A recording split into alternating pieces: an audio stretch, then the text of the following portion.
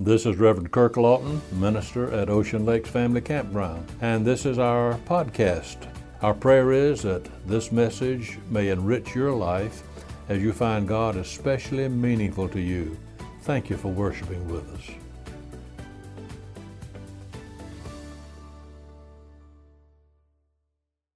Jeremiah has been called the weeping prophet. And we can readily understand why from reading passages such as Jeremiah wrote in chapter 8, verse 18 and following. God has said, "They know me not." That made Jeremiah so sad, even to the point of weeping. Why? What had the people done? Well, several things. They had forsaken the fountain for the cisterns. They had filled the temple with meaningless sacrifice and pagan worship. They had forced Jeremiah to flee for his life until he felt like he was really competing with horses.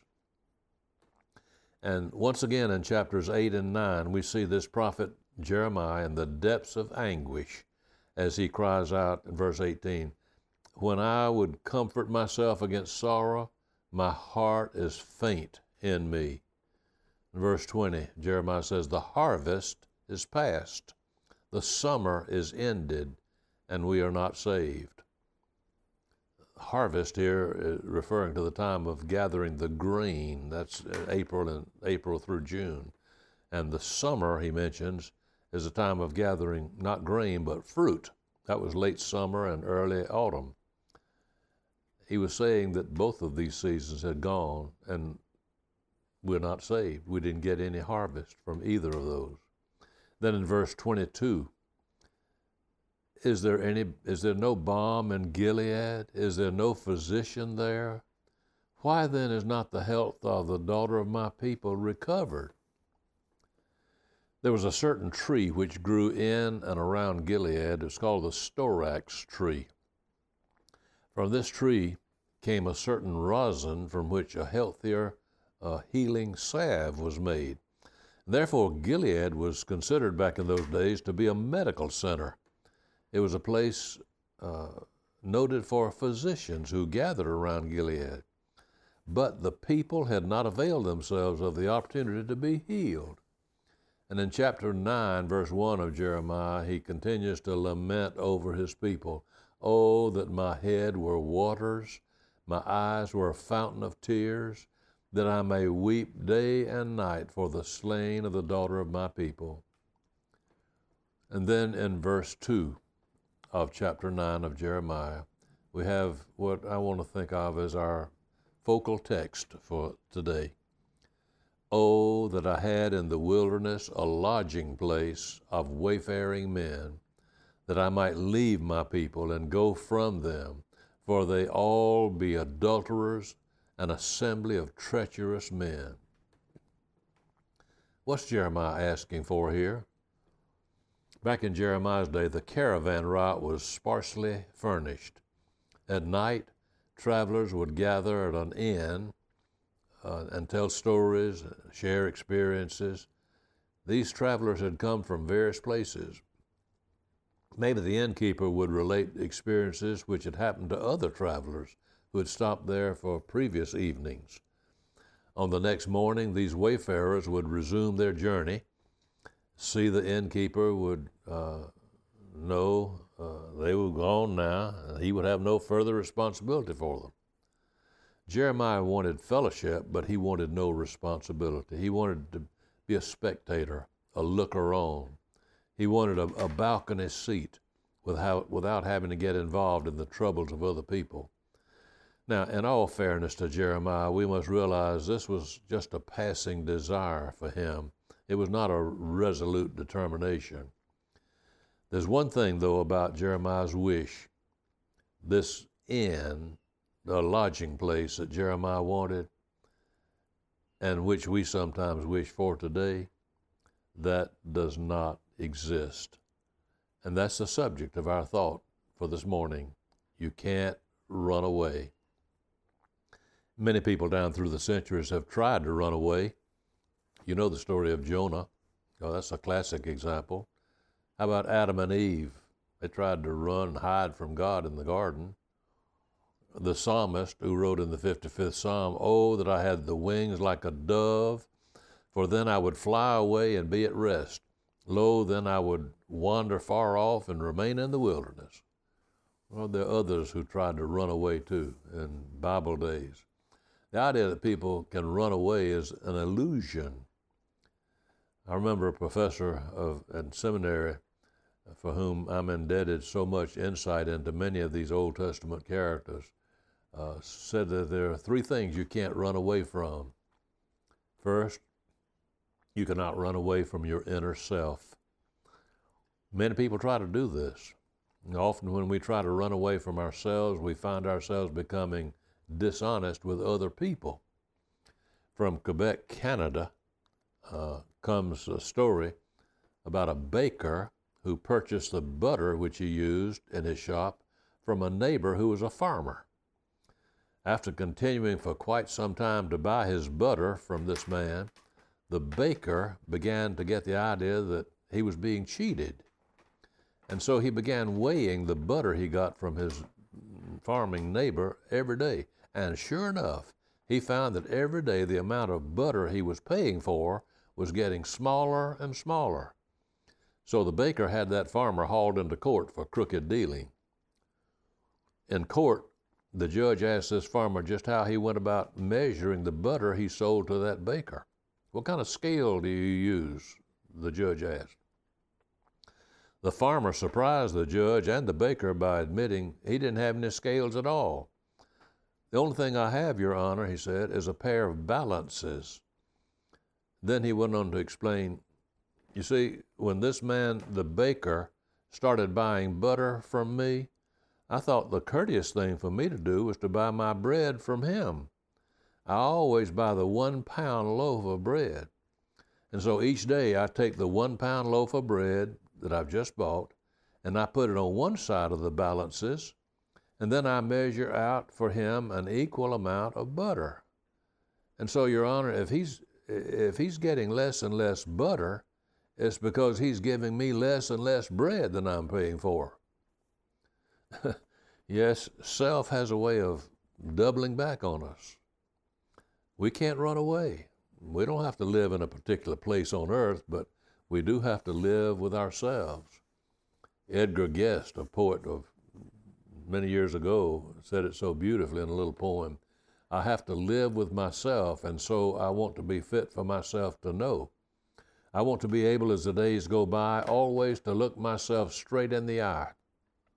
I don't want to stand with the setting sun and hate myself for the things I've done.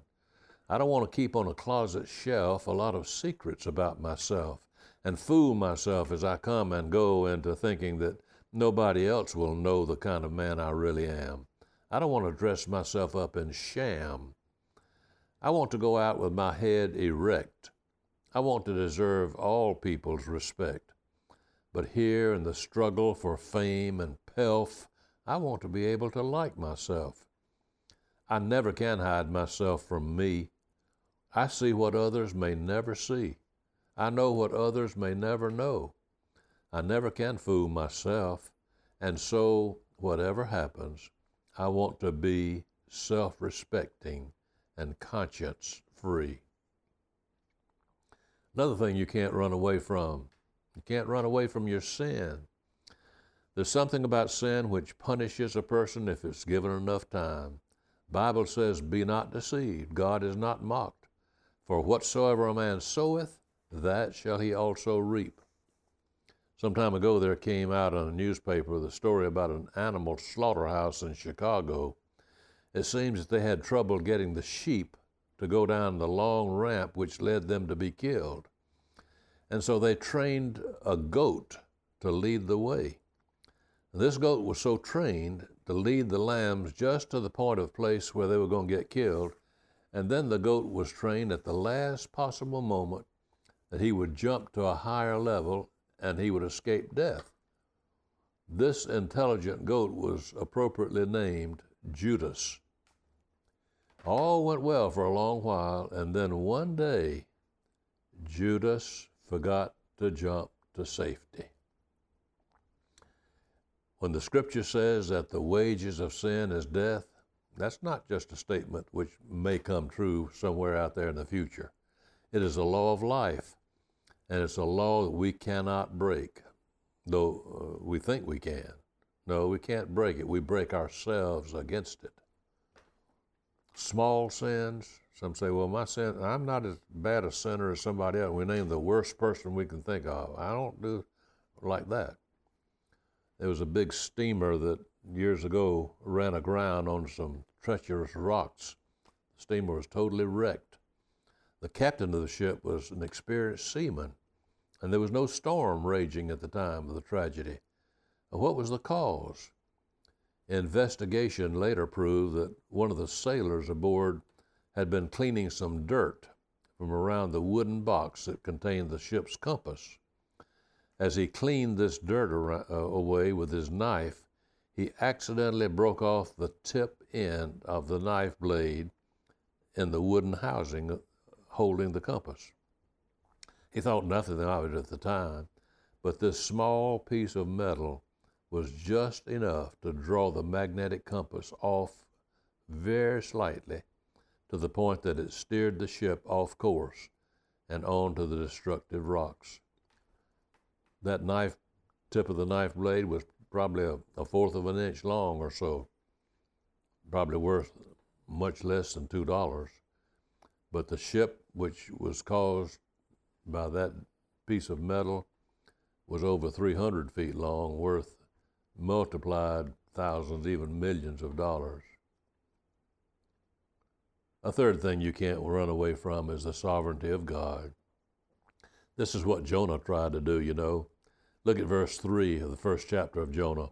All the emphasis is on what Jonah pleases, where he pleases to go.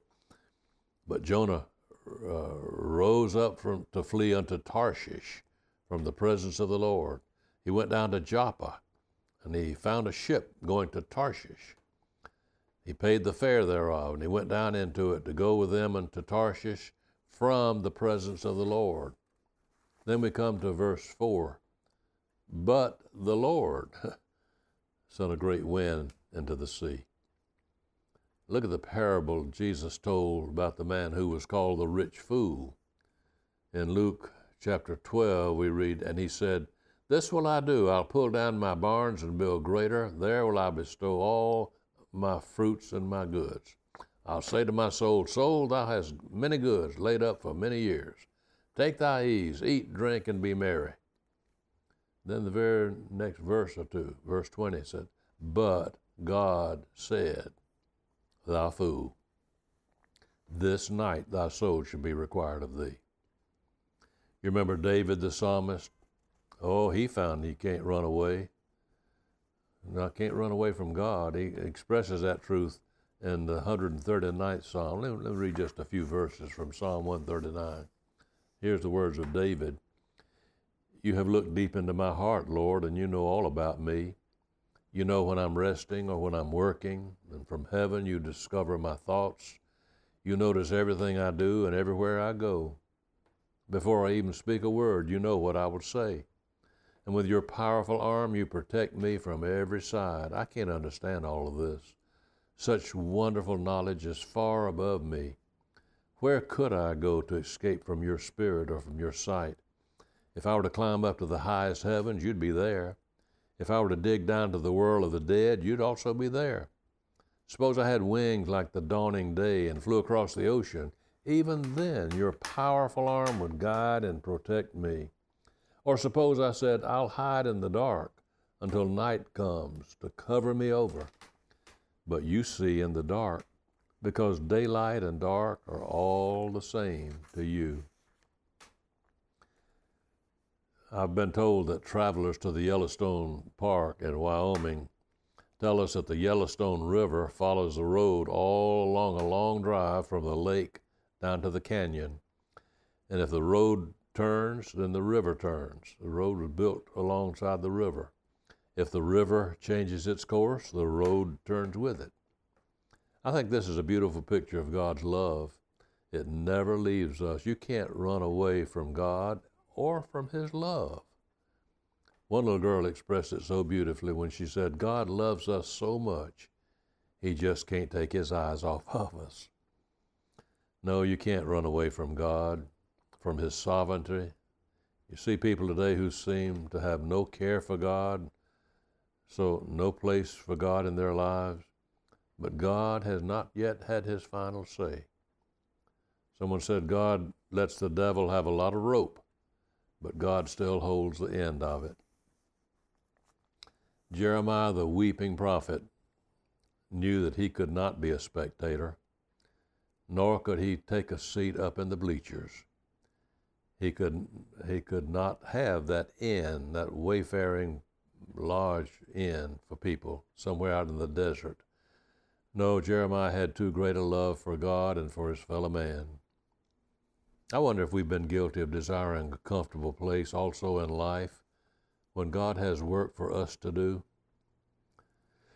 Many years ago, there was a young recruit who was assigned to a Coast Guard station somewhere along a rugged spot on the Atlantic coast. He was glad to have this assignment, for he knew that offshore from his station, there were a lot of rough waters, and that would surely mean action for him. Well, one night, a fierce winter storm raged.